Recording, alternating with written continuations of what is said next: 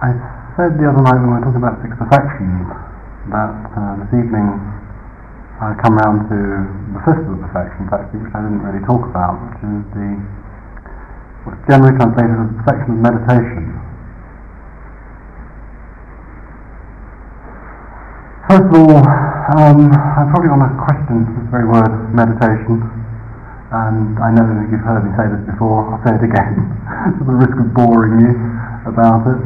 The word meditation really does not really do justice to the word that we're talking about in Sanskrit and Pali, which is the word bhavana, which really means to bring into being and to cultivate. And I think when we hear it in those terms and we begin to take it into ourselves, that word cultivation, and to bring something into being, then we can form an entirely different relationship with what I'm still, because I'm boringly trapped within it myself, still going to call meditation. One of those words we can't avoid. I mean, you see books abounding, don't you? How to meditate, learn how to meditate, and all the sort of stuff you see around. But what I want to say, or what I want you to hear, is the resonances of this different approach. This approach which is to cultivate, to make grow, to bring into being, to manifest something. And in the traditions, and the Tibetan tradition is no different. In the traditions we talk about samatha bhavana, which is concentration, calmness, stillness, usually considered to be the preliminary of vipassana bhavana, which is insight. So when we start to hear it in terms of cultivation, then it becomes the cultivation of calm or concentrated states, the cultivation of insight or understanding. In other words, what I'm doing is working on bringing them into being, working on manifesting them, working in embodying them, if nothing else. So actually to be insightful, to be calm and concentrated, rather than having something at the back of your mind which you're thinking about as a rather nice idea than anything else. And the danger is that can happen. Meditation, and I'm still using the word, so please do hear it with resonances. Meditation is the key tool of Buddhist practice. Notice I will use the word tool. It's not an end in itself. As I said the other night, it's a means to something. It's a means to this manifestation of insight or calm. First of all, perhaps before I start to examine kind of more traditional forms of meditation, hearing it with the term cultivation, perhaps we can also hear it in a much, much wider sense than the generally narrow way in which we usually approach the idea of meditation. I'm not saying for yourselves that for many meditation can be just sitting on your cushion. It can be just doing your walking meditation. But, and this is the question, is it possible to make one's ordinary daily life itself the meditation? Now, the answer, I believe, to that is yes. But of course, the thing that we're talking about cultivating here, which is the cornerstone of all the practice, is awareness about what we're doing. If nothing else, certainly if we get away from the samatha, if we get away from the idea of cultivating calm states of mind, getting concentration, as soon as we get into the other realms of Buddhist meditation, then we're starting talking about the cultivation of awareness. And just as a phrase, and one that I think might hold resonances for you, is that this path that the Buddha sets us begins the path to awakening begins with awareness, and it progresses through awareness, a deepening and expanding awareness. Perhaps I could use even another term here, which is a deepening and expanding sensitivity. In the hustle bustle, the hurly-burly of ordinary life, most of us have become desensitized in some way or another, often in quite different ways, through our work, through our histories, through our traumas, through our just being in the world. We have desensitized ourselves in particular ways, or become desensitized because of the exigencies of life. This process of awareness, this expansion of awareness, bringing it into the ordinary, the minutiae of daily life, is to re-sensitize us.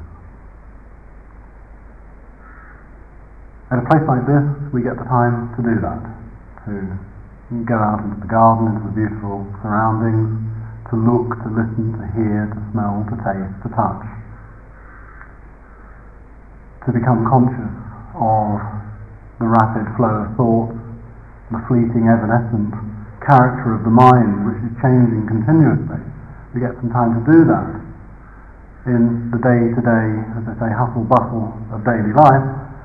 We simply lose our awareness. We are strung out often, and I really do mean that. We are strung out between possible futures and the past.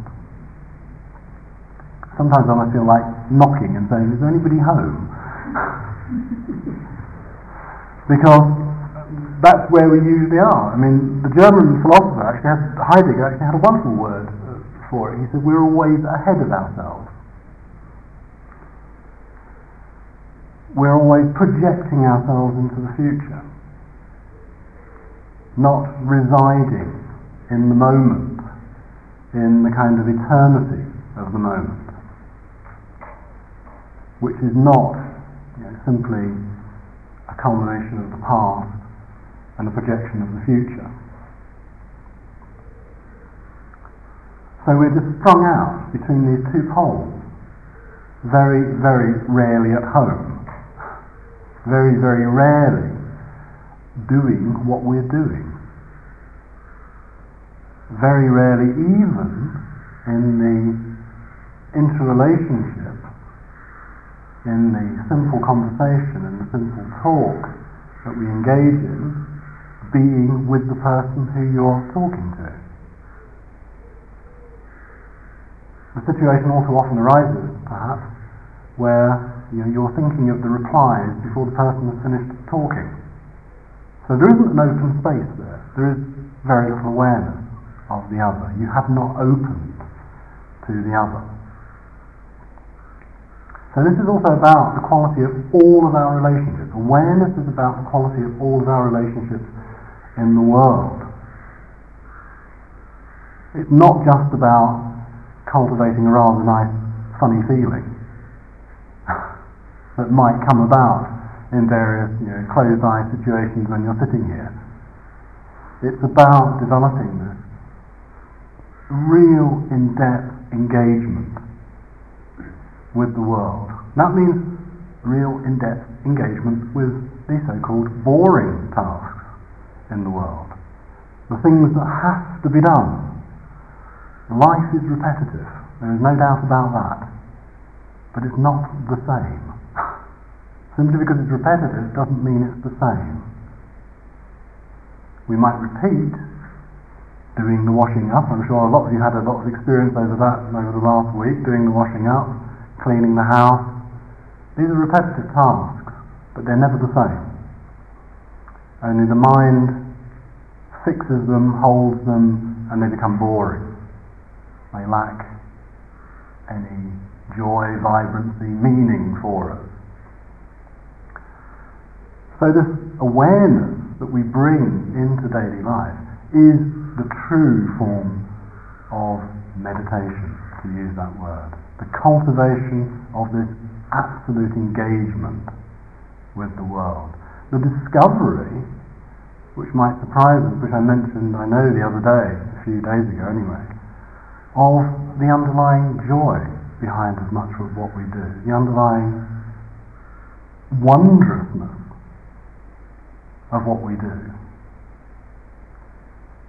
Also the humour, sometimes, behind what we do, the ludic nature of the kind of things we engage in, the ludicrousness of it. I mean, actually, meditation itself, if you actually look, if you had a kind of picture of yourself sitting there, like this, it seems very funny.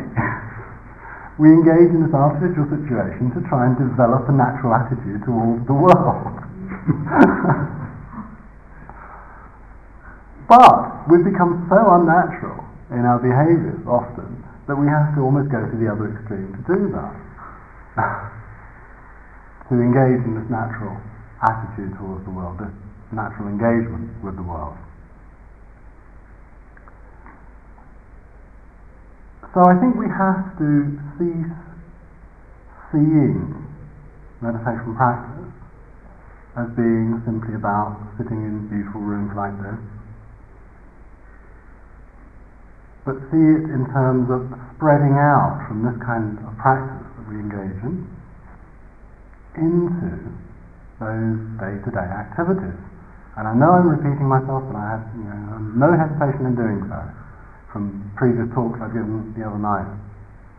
Unless that spreads out, unless it diffuses into the world, into our everyday ordinariness, our work situations, our home situations, full of the chaos that they often are, then it's meaningless. And I really do mean that. It becomes meaningless. It becomes a hobby. That's all. I go away to retreat centres for my holiday and I do half an hour a day as a hobby. It can become as silly as that.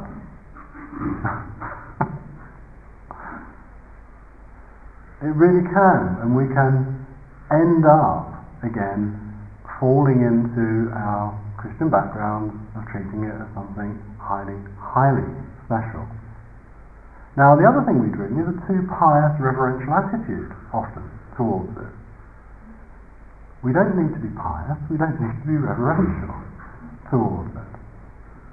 Because if it's on the level of the everyday,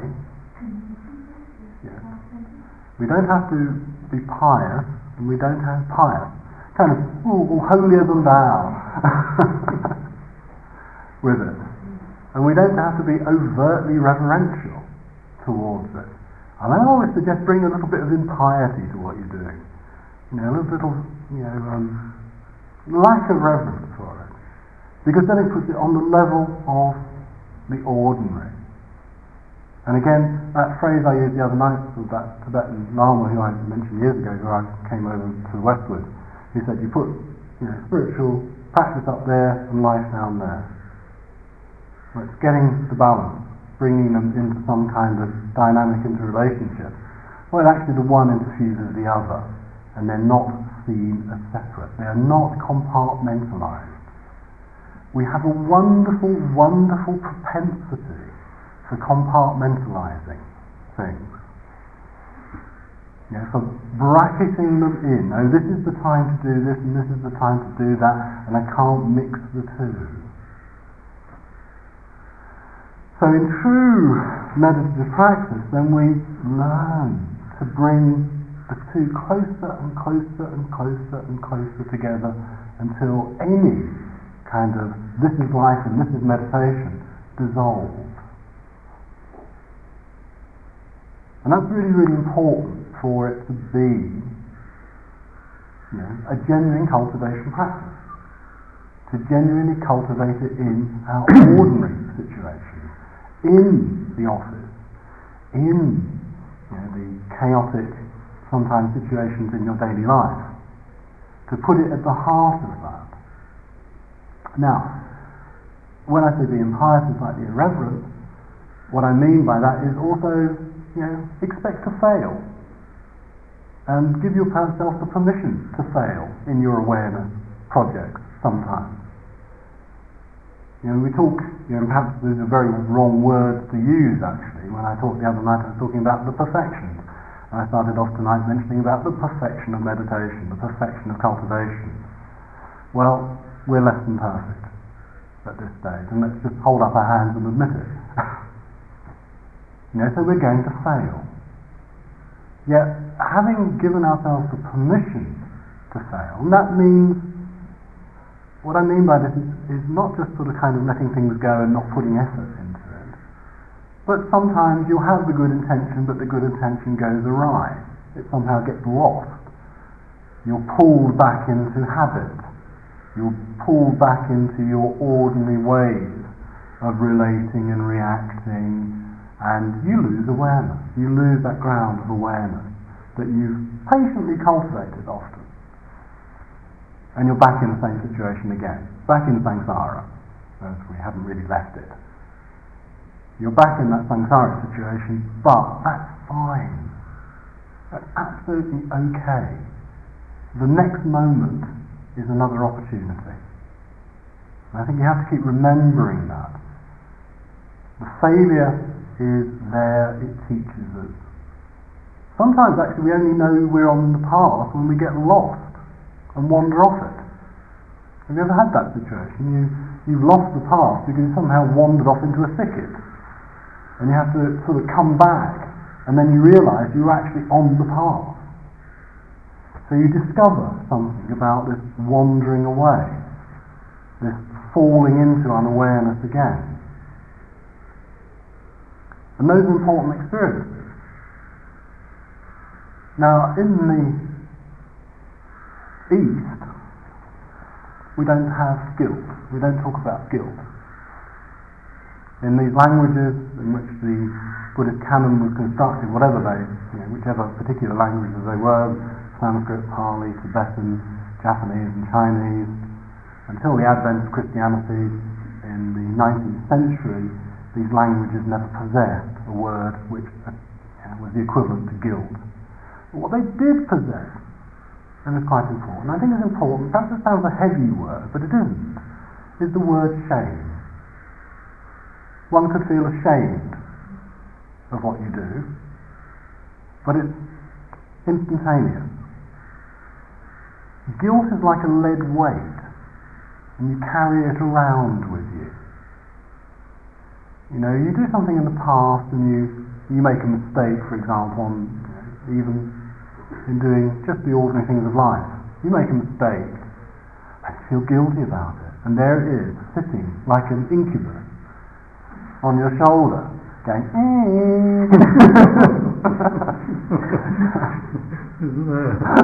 right. And it's there with you, pointing that finger at you continuously. Give it permission to go and amuse itself elsewhere, because there's no need for you to carry that around with you at all. Shame works just as well in having that instantaneous feeling that you don't carry around with you. Shame can bring you to the awareness, for example, of the next moment I'll try to do better. The next situation I will try to implement what I know. So, awareness, which is the ground of all meditative practice, and particularly the practice we've been doing over this week, and what I've been really stressing now for a day and a half with you, and we'll continue for the next day and a half, this coming into the state of calm awareness, the still, calm place from which you can observe what's going on. Now, this is not the end of Mahamudra, but we are actually beginning the proper Mahamudra practices here. When you begin to experience some calm, which you then utilize. The calm, as I said, is not an end in itself. It's only a tool. It's a tool to get you to a place wherein you can watch the thoughts and see that those are not you. So awareness here is not consciousness. Awareness is not consciousness. Consciousness is full of our discursive chatter, full of our discursive thought. The chattering mind, which often is termed in Buddhism the monkey mind, that's leaping all over from branch to branch continuously. So awareness is what allows even that to take place, that allows the chattering discursive mind to be in the first place. So it underlies it. Now I'll talk some more probably tomorrow night a little bit about that, to kind of finish off some of the more theoretical bases of what we've been doing over the week, but perhaps not tonight, because I want to make kind of more general remarks about the meditative process, even in talking about the perfection of meditation as it's conceived within the Mahayana path. The thing, of course, we discover when we access awareness is stillness.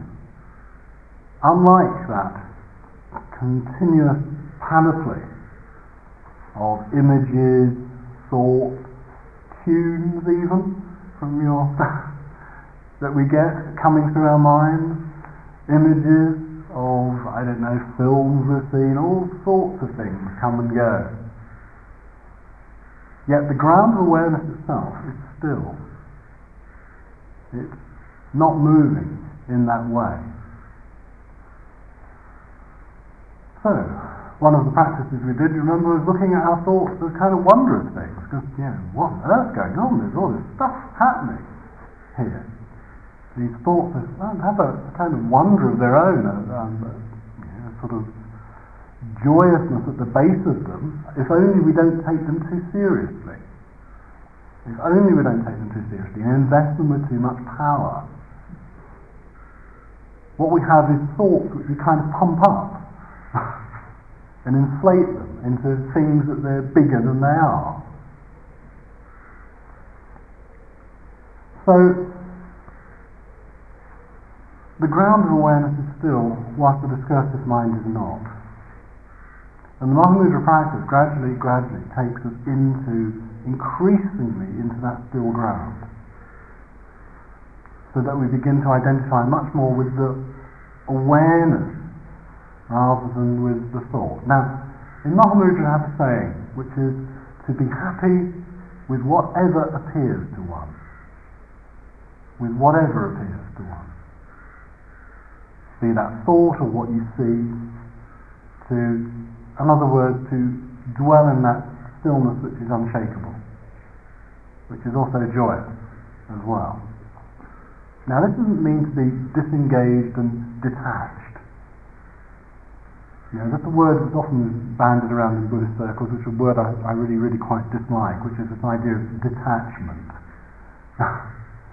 Kind of Buddhist detachment, sort of standing back, the glazed expression. Actually, I had a wonderful, this is a digression, but I had a wonderful phrase. I met a character once when I was in India, and it was actually, he'd been in India, and I met him in Sri Lanka, and he was describing meditators who he'd seen up at Mount Abu. I don't know if you know this place, there's a big Jain centre in Mount Abu, but there's quite a lot of other meditation traditions going on around there. And this is how we don't want to end up. I said to him, what was it like? Have you been to this particular meditation centre? He said, and he was Australian, so you have to imagine the Australian accent. He said, I saw lots of fellows walking around looking like they had their brains sucked out through their eyes.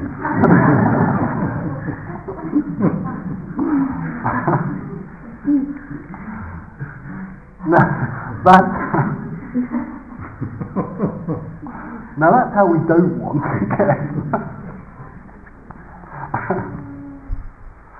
That's perhaps being a little too detached. The situation, the very dynamics of the meditation I'm talking about is the very opposite of that. It's not the kind of brain sucked out through the eyes or the detachment, the coolness. It's this almost passionate engagement with what's going on. If you really, really want to see what is, and that's what the Buddhist traditions, all of them talk about. Mahamudra is no different from any of those traditions. Perceiving what is, that requires all of you, with no residue left over. There are no bits left over. That means the demanding of the whole of you, both in terms of your embodiment and your mental and cognitive processes too. So it requires the whole of you, not just bits, not just a mental bit, not just the physical bit, but the whole parcel engaged in practice. As a consequence of that, one of the things particularly in Tibetan circles, actually not so much in sort of the Vipassana circles, but particularly in Tibetan circles, I tend to warn people, please do not leave your brain at the door of the meditation room. Bring it in with you in what you're doing too. Question what you're doing. So that's very much part of the process, to actually question what you're doing and why you're doing it. And some of the meditations, particularly in the Tibetan tradition, require quite a lot of analysis too. And in the Vipassana tradition as well, particularly in its higher reaches, it requires analysis. It requires a lot of actual thought processes, but directed thought. Not the kind of discursive chatter that we're engaged in, but really directed thought. Directed at objects like the self. You're not going to convince yourself, remember what I was saying the other night, you're not going to convince yourself that there is not a self until you try to track it down in every possible place that it might be, where it might be. So it's important that you keep your intelligence as well when you engage in meditative processes, be from whatever the tradition they are, and that you don't just leave the brain outside the door when you enter in. In this ground of awareness which I talked about, that's so important, and I think within all of the traditions, I don't want to make any particular distinction. There's a distinction in terms of technique, I think, more often than goal in the various meditative traditions of the Buddhist all the Buddhist traditions. That what's aimed at is not just that stillness, but remember the freedom from captivation. The freedom from being captured by your habit. Even captured, need one say, by the pictures that our languages throw up about the world. Now, I don't know if you ever thought about this, but each of our languages, particularly our European languages, all have a metaphysics embedded in them, which leads us to a picture of the world. Just using a Westerner again for a second, the Austrian philosopher Wittgenstein once said he thought that the notion of the self was merely a grammatical error. And the reason why he said that was because all of our languages, our Indo-European languages, they're all from the same root, all work on the basis of subject and predicate. There are subjects to which there are predicates attached. Predicates of experience, for example, if we're talking about the self. The self feels joyful, or it feels sad, or it feels happy, or all the various things that we attach to saying about the self, ourselves. But this picture holds us captive in a particular way because we think there's something substantial to which all these experiences are attached to. Don't we? However, there are phrases in English, and in German and in French, for example, whereby we're not led into searching for the subject of the predicate. Now this might sound very technical, but this gives you a very easy example. It is raining. Do I go around looking for the it? However, if I say, I am happy, you feel there's something really substantial there to the eye.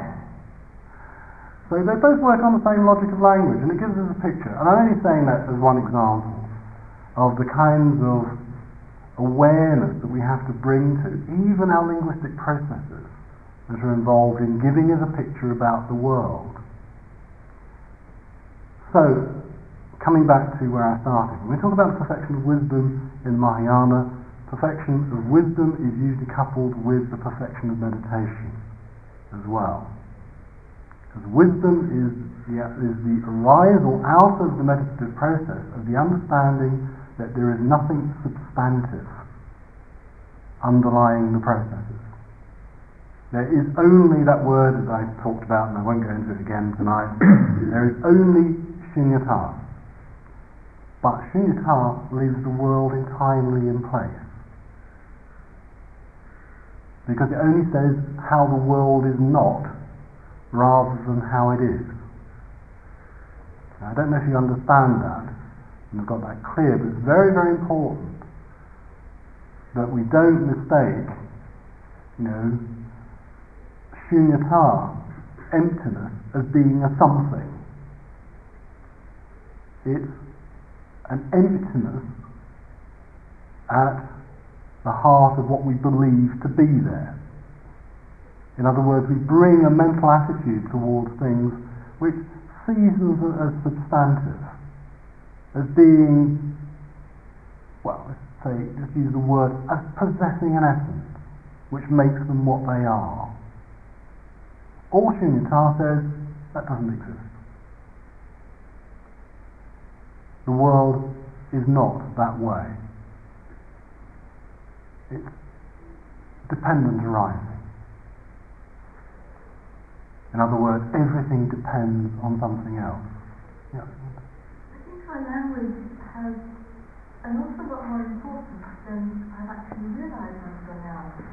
Particularly English, who is saying we use so many nouns. And that absolutizes the relative. Yeah. And it really gives it a concreteness. But whenever I've been trying to describe what happens in my meditation with someone, I'm really struggling for words, because in meditation I'm working at a level that doesn't have words. It isn't giving it labels. And I'm only just beginning to realise just how important that linguistic framework is, that it puts my world into a structure that I really struggle to move away from at times. Yeah. And the chart you had us do earlier today, the translation I've read of that is the jewel at the heart of the letter. It sounds very substantive. Yeah. It sounds as though there is a concrete essence. And when you're trying to look at something like anatta, or shunyata, or however you want to say it,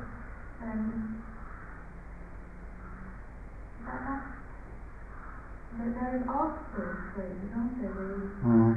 And that's just the idea of the jewel in the lotus. That's being shown to be a very, very bad translation of it. It's virtually untranslatable, and it's corrupt Sanskrit as well. So it actually doesn't really have a meaning. Like most mantras shouldn't have a meaning as such. Even if they did, they've got lost in the midst of time, and they're highly, highly symbolic too.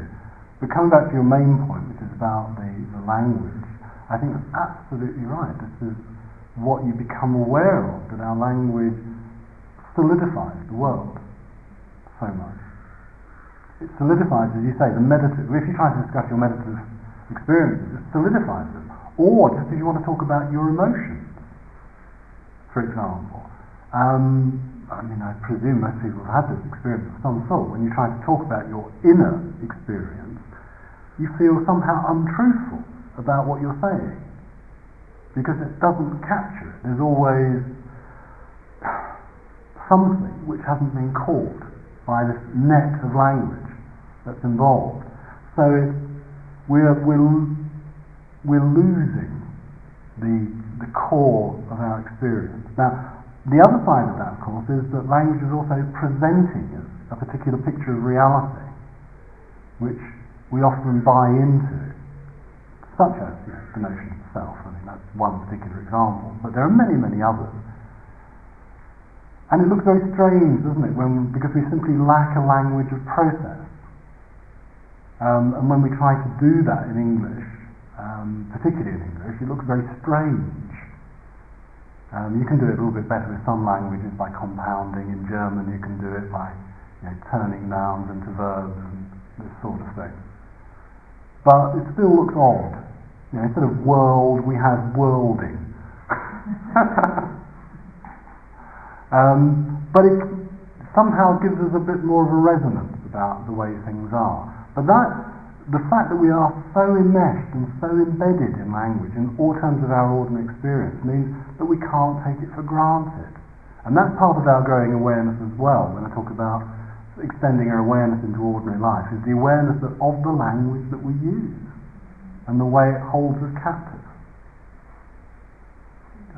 There was a note upstairs that said, "Please don't use this tap for the time being." And someone has added underneath, "Can I use the time being?" And it's just a dramatic twist to the phrase. Yeah. Yes, it's the idea of language kind of deconstructing itself after a while. I remember on my course, one of my university courses, was dealing with deconstruction and linguistics, and I can't remember who said it, but there's a nice quote that sums up the difficulty of expression, the limitations of language, and it was poetry is what's lost in translation.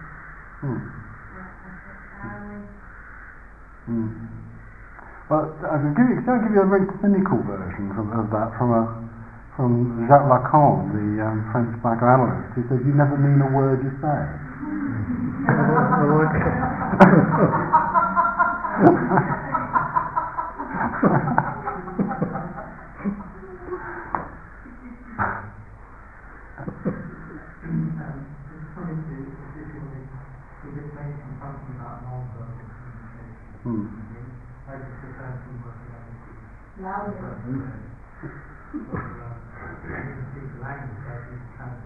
Yeah.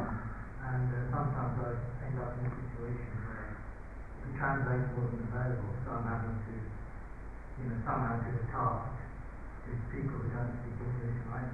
Who barely speak their language. Yeah. But it's strange how I realise that, and this week as well, that you really don't need language as much as you think you do. But there is something called non-verbal level of communication. The interesting question about that is whether that's language also, that we perhaps have a very narrow idea of what language is in being just a spoken, but in a sense we're always communicating, aren't we, when we're together, whether we can speak the same language or not. There is, kind of a recognition of certain human facial gestures, for example, which gives us a clue or key into the other. And whether that is a language in itself is, with awareness, for example, we can read another's face without them necessarily their words coinciding with what's going on in their facial gestures. You could say, somebody can say, how do you feel? And they say, oh, I feel perfectly all right, and yet their face is saying something completely different. And all sorts of other sides of language as well, which are important, which again, awareness, this is key to it. Awareness can give us insight into it, because tone, the very tone of language itself, is a giveaway. When, for example, the words mean one thing, yet the tone completely disenfranchises what's being said. How do you feel today? I feel fine. That's a very extreme example of it. But, we get that all the time, but we don't listen enough. We don't see enough. We don't hear, really, what's going on. And, coming back to the theme, which is the theme of meditation and awareness, this perfection of it, then it means this engagement whereby you are sensitized to reading those kind of signals, hearing what's going on below facial gestures below, the very words, which say one thing but are completely undermined by the other. Suzanne? Yeah.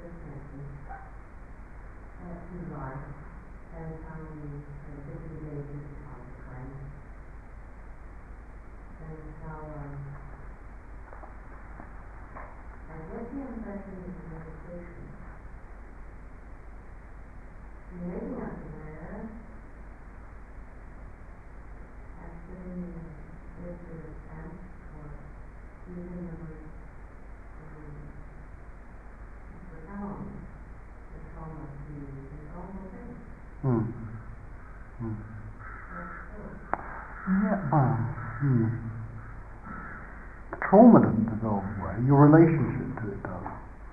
It becomes a different relationship with it. I mean, obviously, what happened has happened. It also has a kind of imprint in your continuum of consciousness. You can't forget that something happened. That would be denial, it would be repression.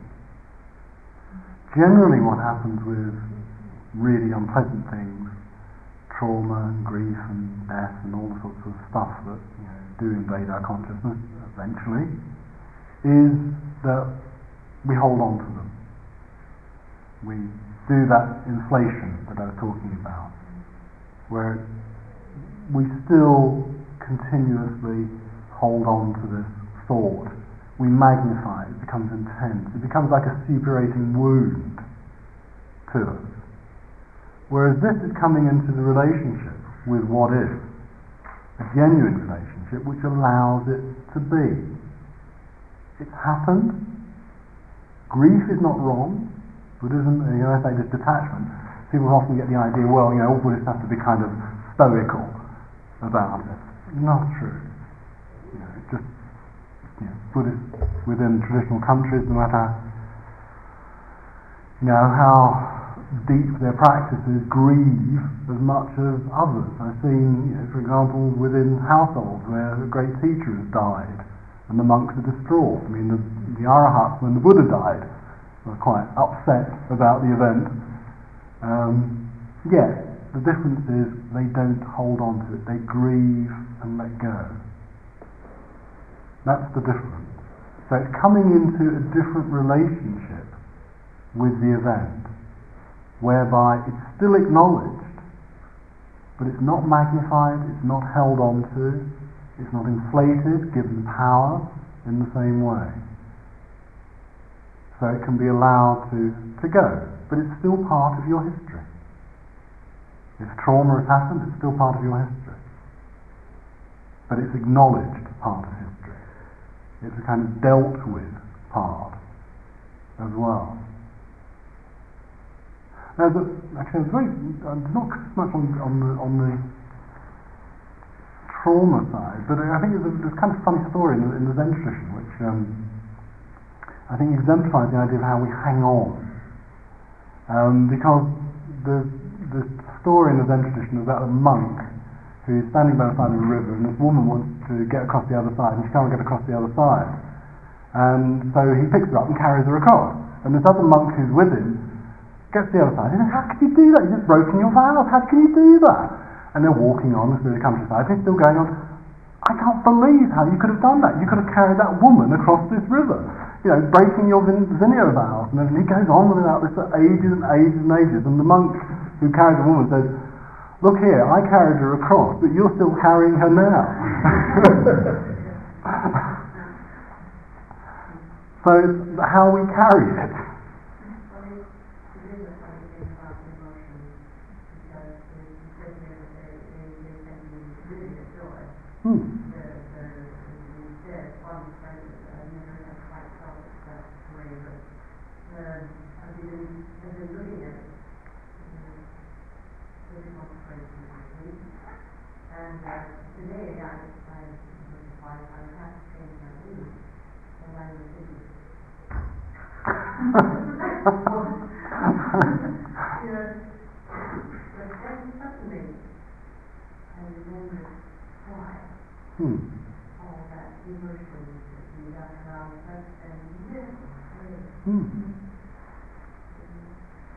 Yeah, it's astonishing, isn't it? And I don't know if you can, see that as an example, but it's astonishing how little can upset us and create disequilibrium. From somebody putting the cup in the wrong place. I always put it there. Have you noticed that? I mean, it might be, toothbrushes and toothpaste tubes and all that sort of stuff. But, this sense of security we've got to have, where everything's got to be in its right place for us to have this sense of identity and feeling safe in the world. And, I mean, the sad part about it, in a way, is there is no safety. There is no safety, and it's kind of coming to the wisdom. I think Trungpa talks about it. I mean, Chogyam Trungpa, who is the Kagyu teacher who died quite a number of years ago, but he used to talk about the wisdom of insecurity. Because that's all we have, is the insecurity. That's all. And somehow we've got to learn to live with the insecurity, be aware of it, and go on living anyway. Despite the fact somebody's moved your cup. Yeah, so. Is that a book that you've written? I can't remember there's a book. I can't remember there's a book called Wisdom and Insecurity or not. Right. Wisdom and No Escape. Wisdom and No Escape, that's it, yeah. By one disciple. Yeah. Penetrating, yeah, that's right. Yeah, so there's some kind of idea that's around particularly in the Mahamudra tradition, that there is no security. That's it. I'm just wondering, I remember reading 2 years ago about some book on Tibetan Buddhism, and it was saying that Tibetans, the word for emotion is peaceful or something. Can you tell me what the relationship between emotion and thought? Well, part of the problem is there's no word for emotion in these languages either. There's no actual direct literal word for them. I mean, you can put a number of words together out of Pali, Sanskrit and Tibetan, and you'll get something which approaches to the word emotion. But you see, they don't reify the kind of feelings that we have in the same way within these cultures. The closest you'd get would be something like that kind of inflated thought, yeah. I mean, I love the one for the ego, by the way. It's Nagye in Tibetan, which means the I is king.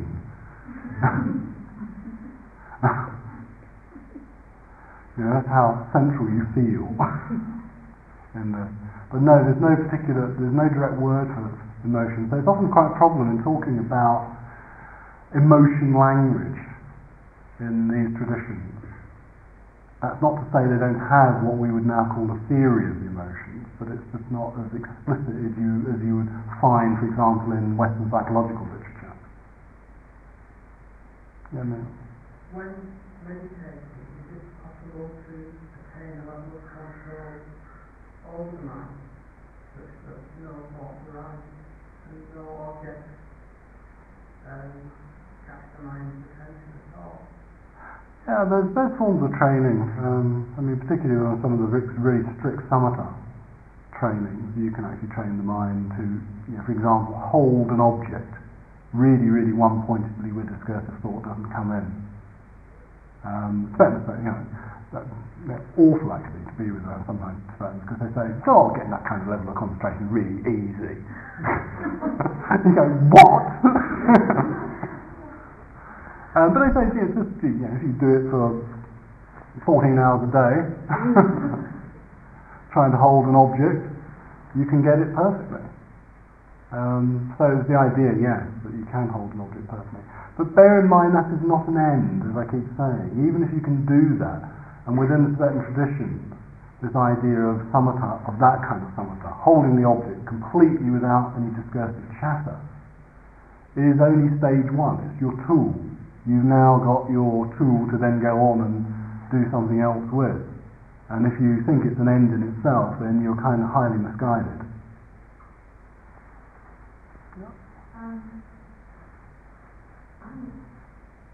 I'm really experienced, trying to do that with meditation before. But my experience doing a form of meditation that's based on the Kundalini energy. Right. And in that, the first time I did it, I seemed to have a sort of spontaneous experience into non-thought. Complete non-thought, nothingness. For the whole of the session. I didn't have to try, and it just happened for about half an hour. And it happened a few times again after, but without any sort of application of, effort. Which, I thought, wow, this is interesting, but I didn't know what to do with it after. I just thought, well, what's the point in sitting in that bliss, in that, feeling blissed out, but I didn't really see the point. Well, that's exactly the Buddhist critique of some other meditational traditions, is that what is the point to it? If you just have a blissful state, samadhi, then what are you going to do with it? Why? Well, in fact, I just like feeling blissful, but that's not really the point of what Buddhism is about, as you probably gathered. It's about this notion of awakening oneself and seeing things as they are. Now, being in a blissed out state with your eyes closed, with the world going on around you, is not the point of Buddhism. As I said tonight at the beginning, it's about this engagement, this absolute engagement with the ordinary daily things of life in an awakened way. So, as Krishnamurti used to be very fond of saying, he was always pointing out the kind of absurdities of the meditative traditions sometimes. Where, for example, you might be sitting in the Himalaya with your eyes closed all the time, really concentrating, and there's these wonderful mountains around you, these incredible scenes there, and there you are with your eyes closed, really going like this, concentrating. And so there's something quite ludicrous about it. So one has to, I think, learn to, and I think the point of what he's saying is to see meditation as a lot wider, and that really is the essence of Buddhist tradition anyway, and particularly in the Tibetan thing, you're seeing it in a much wider scope. A really funny story that I always remember, Nilambe, which is the meditation centre in Sri Lanka, that I spent quite a bit of time at. The teacher there decided that he wanted everybody in the meditation centre, to do some practice, some sitting practice every day. This included the 70-year-old gardener who worked in the garden, and he'd never done any meditation in his life, but he dutifully trekked along to his meditation sessions, and he tried it for, I think it was about for a month or 6 weeks or something, and then he went to see Godwin, who was the meditation instructor there, and said to him, this isn't about meditation. He said, every time I sit down, no matter how hard I concentrate, I see cabbages, cauliflower, potatoes, and things like that. And Godwin said, well, go away and try it again. And he came back again and said, still throwing something at me. Cabbages and cauliflowers and potatoes and a few turnips now. And Godwin just said in the end, that's obviously your meditation. You better go out and just do it. Because that's your concentration, that's your engagement in doing that, being with it. You don't need to sit in the formal way. Do they talk about the Dharma at all in the Mahamudra tradition? No, they don't. No. Jhana tradition, talk about jhanas is very much within Theravada tradition, usually. Although it is utilised in some forms of Mahayana material in talking about samatha particularly. But no, in Mahamudra tradition they don't get into all those. Remember what I said in my opening remark the other night? You probably don't, a week ago today, was actually the Mahamudra tradition, as with the Dzogchen tradition and some of the Chan traditions, was a kind of rebellion against the scholarly distinctions that were often made. And there was a feeling in general, I mean, I don't want to go into detail about it because it's all rather historical. There was a sort of feeling around that the monasteries and the monastic institutions in detailing out all the, you need to do this level of jhana and you must reach this level of access concentration to get this and for this to happen, and it goes on and on and on, and you get to get lists and lists and lists. And you can, if you look at some of the material in Pali, see it's just great lists of stuff. That you do this and you do that and you get this and you get that and you got this and you get that, and it goes on and on and on. And there was kind of rebellion against the kind of stiff-necked pompousness of it all. That people ended up kind of writing lists rather than doing anything. So when you hear, when you look at the Mahamudra tradition and Dzogchen tradition in Tibetan Buddhism, it lacks that kind of technical apparatus to describe what's happening. It uses much more what I call mythopoeic language, the language of mythology and poetry, to describe the experiences much more. So one of the ones I've mentioned to you again over the course of the week, I can't remember exactly when, but the idea of the mirror or the sky, that's the sky-like metaphor that's often used. As vast as the sky, and the thoughts are just the clouds, and the clouds are not the nature of the sky. It's this sort of language that's used to describe the experiences within Mahamudra, and even they're found wanting by this tradition. So there's a deliberate attempt to disinvest the kind of technical jargon of Buddhist meditation. I think read somewhere that there's all these kind of progressions that you go through with one-pointedness and the simplicity and non-meditation and all those things as well. It varies from, even the Mahamudra tradition is homogeneous. There are various ways of approaching it. And the Tibetan tradition does use that kind of approach, particularly in the Gelugpa school. They do that. But again, the Gelugpa school is a very scholarly school. You won't find that language used in the Kangyur tradition, for example.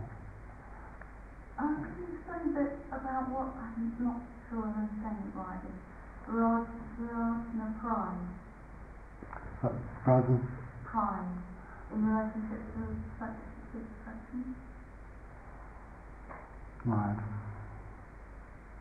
Okay, yeah.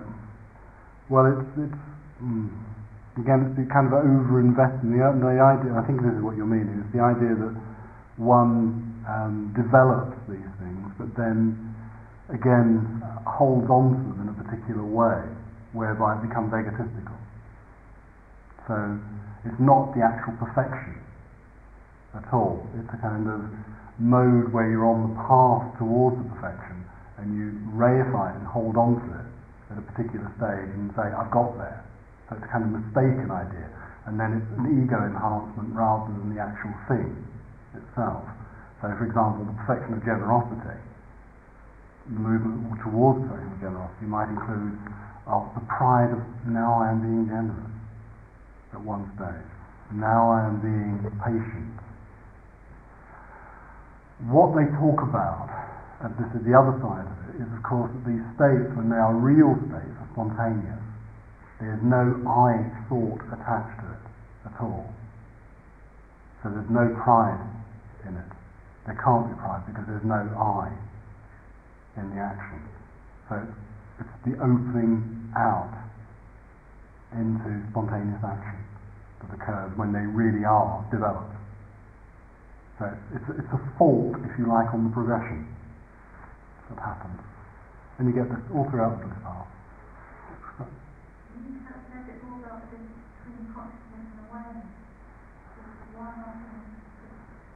Quite often I say to myself, when people that I'm aware of something, like that's a good thing.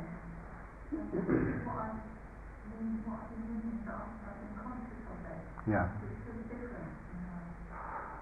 Yes, consciousness is the repository of thought. The classic example in the classic definition of it in Buddhism is always that consciousness has an object,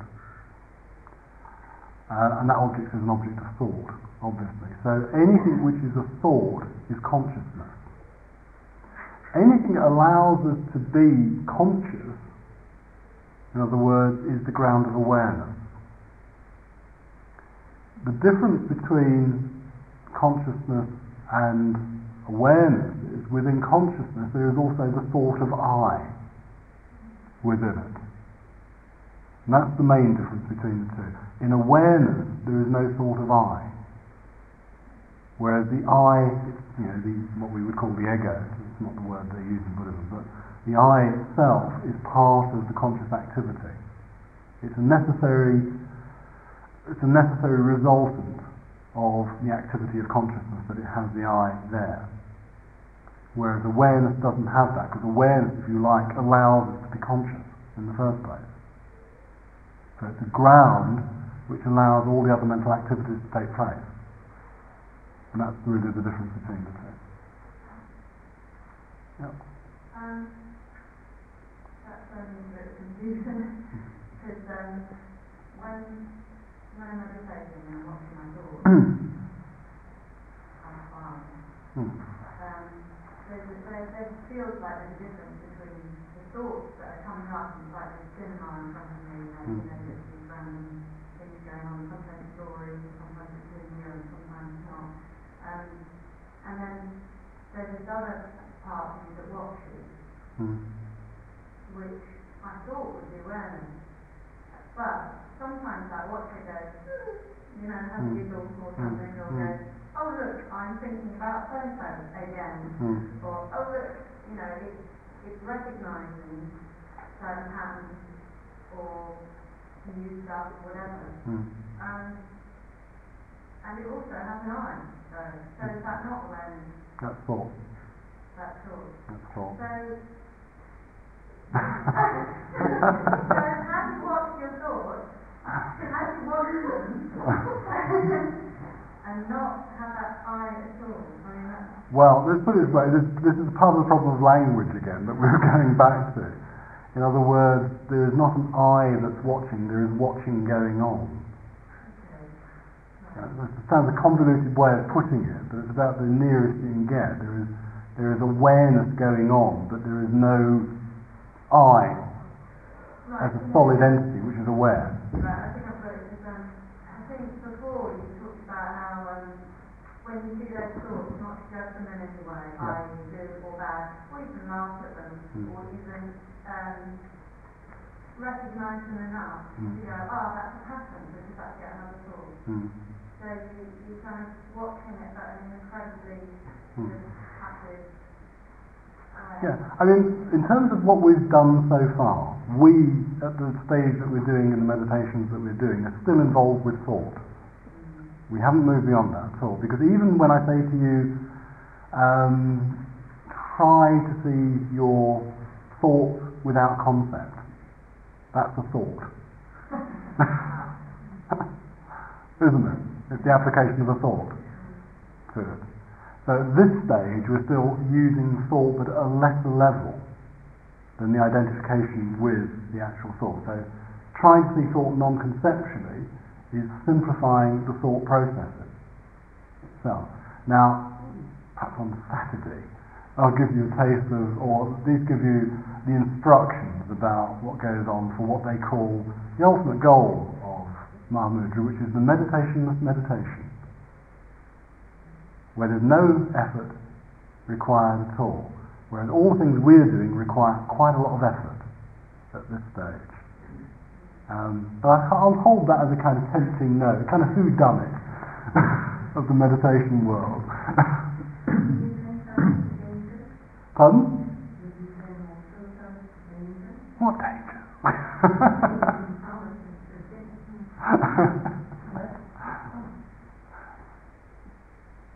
Yeah.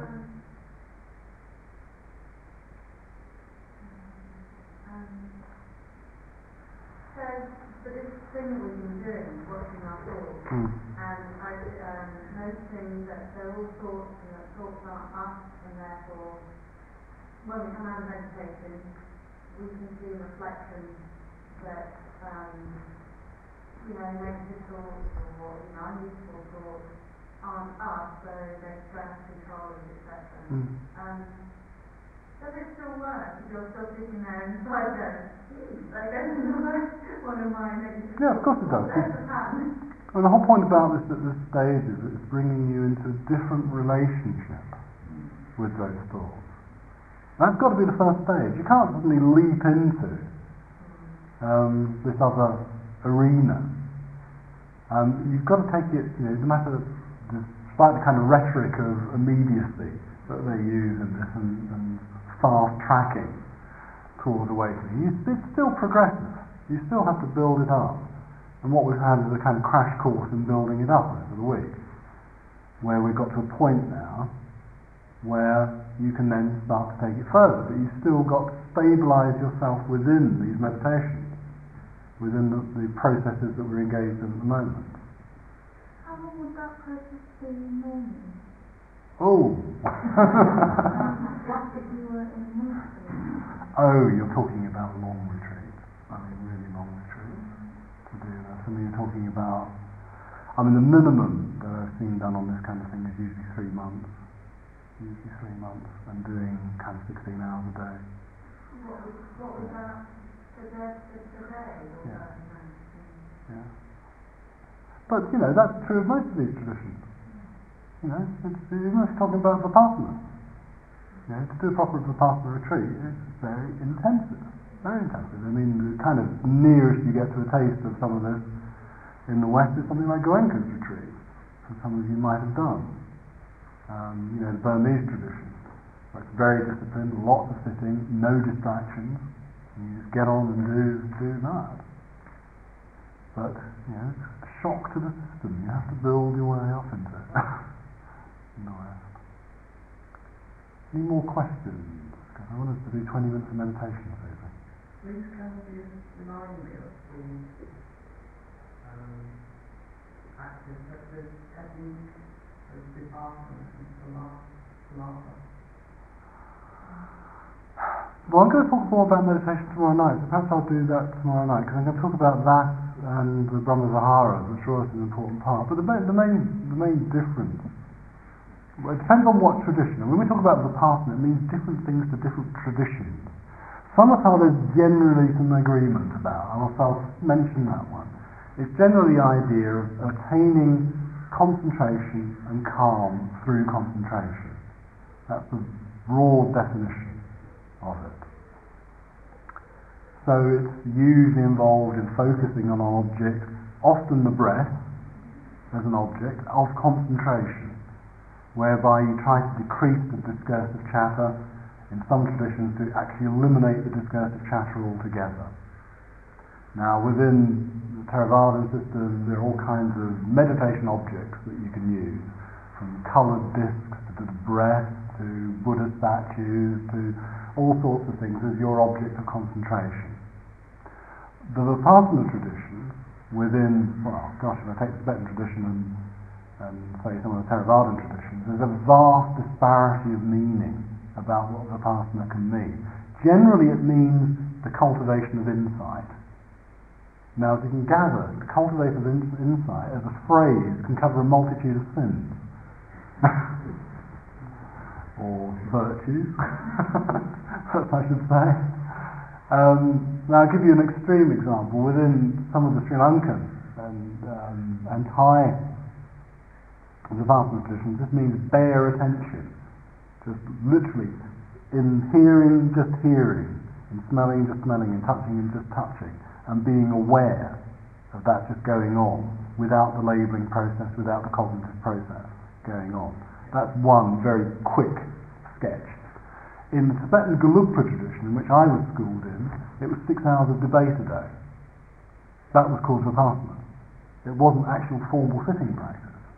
It was actually getting out of the debate courtyard and basically engaging in one-to-one debate for a minimum of 6 hours a day.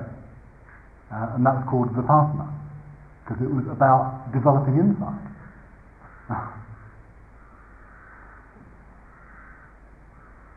Which is the easiest? Which is the easiest?